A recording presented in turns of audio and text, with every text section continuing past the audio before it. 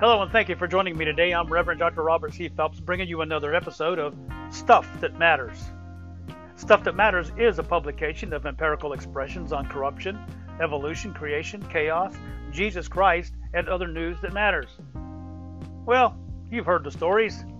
Now hear the truth of the news. The Federal Bureau of Investigation is saying that they are trying to, quote, get into the mind of those who do evil, end quote. They were speaking about the mass murderers and terrorists. So today's episode is about evil minds.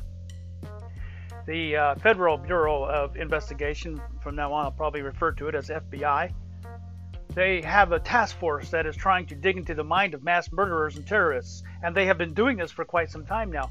They have been interviewing those whom they have sought, caught, indicted, and prosecuted.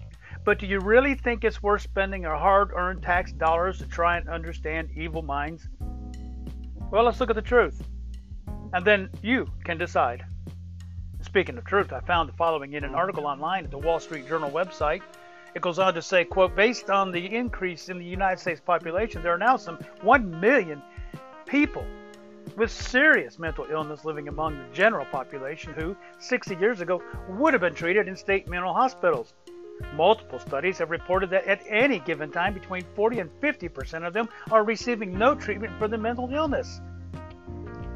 With the best of intentions and the worst of planning, America has emptied out its public psychiatric hospitals without ensuring that the released patients would receive the necessary treatment to control their symptoms. What did we think would happen? End quote. Now again, folks, that's from the FBI. So what role does mental illness play in these killings? Well, in 2018, the Federal Bureau of Investigation released a report titled A Study of the Pre-Attack Behavior of Active Shooters in the United States between 2008 and 2013. It reported that 40% of the shooters had received a psychiatric diagnosis, and 70% had, quote, mental health stressors or mental health concerning behaviors, end quote. And that was before their attack. Back in July of 2019, the U.S. Secret Service released its report on, quote, mass attacks in public spaces 2018, end quote. The report found that 67, folks, that's 2/3, 67 of the suspects displayed symptoms of mental illness or emotional disturbance. And in 93% of the incidents, the authorities found that the suspects had a history of threats or other troubling communications. The results were similar to those of another study published by the Secret Service on 28 such attacks in 2017. So it seems clear that untreated mental illness is playing a significant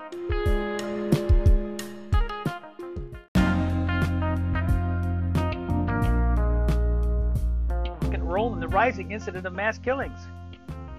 But folks, you mean it took years of study program and God knows how much money of our tax dollars to figure that out? Well, they go on to say, quote, the widespread availability of guns obviously also plays a role, end quote. Folks, the truth is that the widespread availability of cars and trucks on the road obviously plays a role in auto-related deaths of a lot of people too. So maybe we should also outlaw any car or truck that has a potential of killing someone if it is involved in an accident. The truth is, folks, in an auto accident where someone gets killed, it's not the car or truck that caused it, but the drunk or careless one behind the wheel. And if it's a mass shooting, it's not the gun, but the crazy one pulling the trigger that caused the people to die or get seriously injured. Otherwise, why don't we sue the car or truck?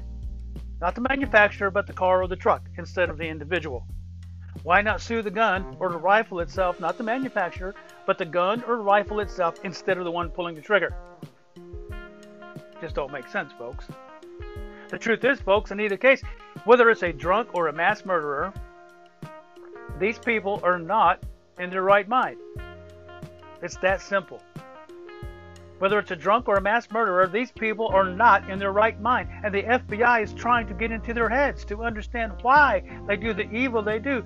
Truth is, they do evil because they are not in their right mind. Well, no disrespect to the law enforcement departments of our nation, but there are a lot of people who have been seriously trying to fight evil for thousands and thousands of years. Just look at any past empire. The Egyptians, the Persians, the Babylonians, even Alexander the Great thought he was indestructible and unstoppable. That is until evil crept into their empires. But how does it happen? Truth is, folks, evil existed even in the Garden of Eden. And I suppose you remember that story, whether you believe it or not. But what were we supposed to take away from that story? Well, I'm out of time for now, so I'll answer that in the next episode. So until we meet again, remember to read God's Word, do God's work, and do it God's way. For this is the stuff that matters. Thank you.